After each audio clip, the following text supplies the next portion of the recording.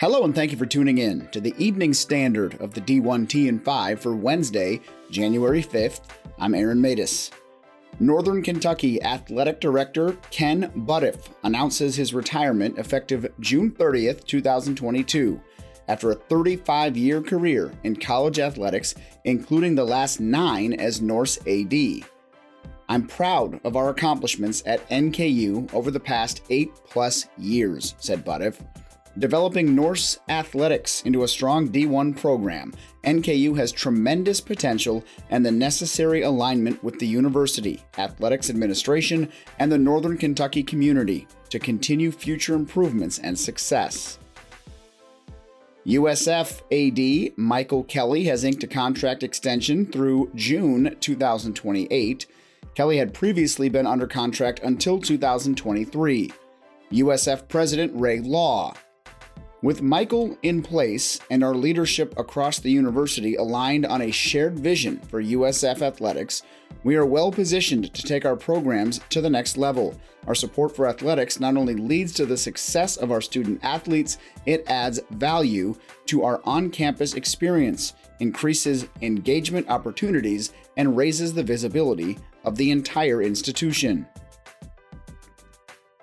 Florida President Kent Fox announces this will be his last year as president, per a release from UF.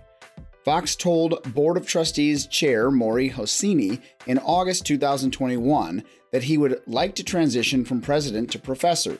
The two agreed that Fox would share his plans with the Florida community in January 2022 and that he would continue to serve through the completion in fall 2022 of UF's highly successful capital campaign and until the next president is appointed, which is expected to occur by early 2023. Sports Illustrated's Ross Dellinger, Pat Forty, and Richard Johnson discuss whether Alabama and the SEC's playoff dominance is a bad thing for college football, and Forty observes, "It's clearly not good for a national sport, but it's also not inherently bad. In other words, this isn't something that college athletics needs to try to legislate its way out of. It's simply up to the rest of the sport to get better, as it was when UCLA was dominating men's college basketball in the 1960s and early 70s. Johnson submits, "What if it's actually fine? College football's modern original sin is trying to make this a national enterprise when it became increasingly clear that it was not. If you're a Northerner or a Pac-12 school, then you probably look down on the SEC. If you're a Big Ten team other than Ohio State, you're jealous. If you're Texas or Oklahoma, well, if you can't beat them, join them. The best teams, the best coaches, the most money, on and on, all reside in the South and the SEC." Regarding whether college football playoff expansion would increase parity in the sport, Dellinger contends, "In the end, it might not help parity at all. After watching Georgia dismantle the Big Ten champion and witnessing Alabama dispose of Cincinnati, do you think any other teams aside from the Bulldogs and the Crimson Tide advance to the championship game in a 12-team bracket? However, CFP expansion isn't necessarily about crowning a different champion. It's also providing more opportunities for all of the FBS. That includes the Group of Five. It took a unique season for Cincinnati to qualify for the CFP this year." Forty adds, "When more teams can sell playoff appearances in recruiting, it should help disperse the talent pool to more programs. Maybe Georgia and Alabama still end up with a dozen 5-star players on the roster at any given time, but if more coaches can go into living rooms and say, 'We have made the playoff, come join us,' it should be a benefit to those programs."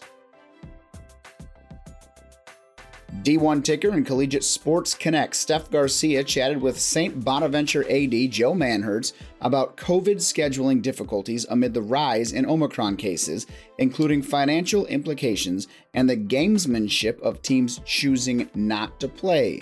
That conversation is on Connect. Sign up is free. BYU men's basketball head coach Mark Pope tells CBS he would prefer the ability to schedule non-conference games if league games are postponed and can't be made up. However, as of now, the WCC isn't allowing it.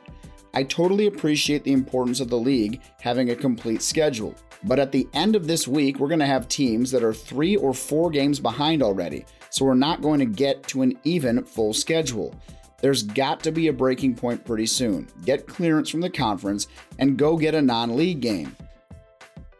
Xavier is making a change to its basketball protocols and will require fans to be vaccinated or provide proof of a negative COVID test to attend hoops games at the Cintas Center. This and more in your D1 Ticker email. I'm Aaron Matus, and this has been the Evening Standard of your D1T and 5 for Wednesday, January 5th. Thanks for listening. We'll talk to you again in the morning.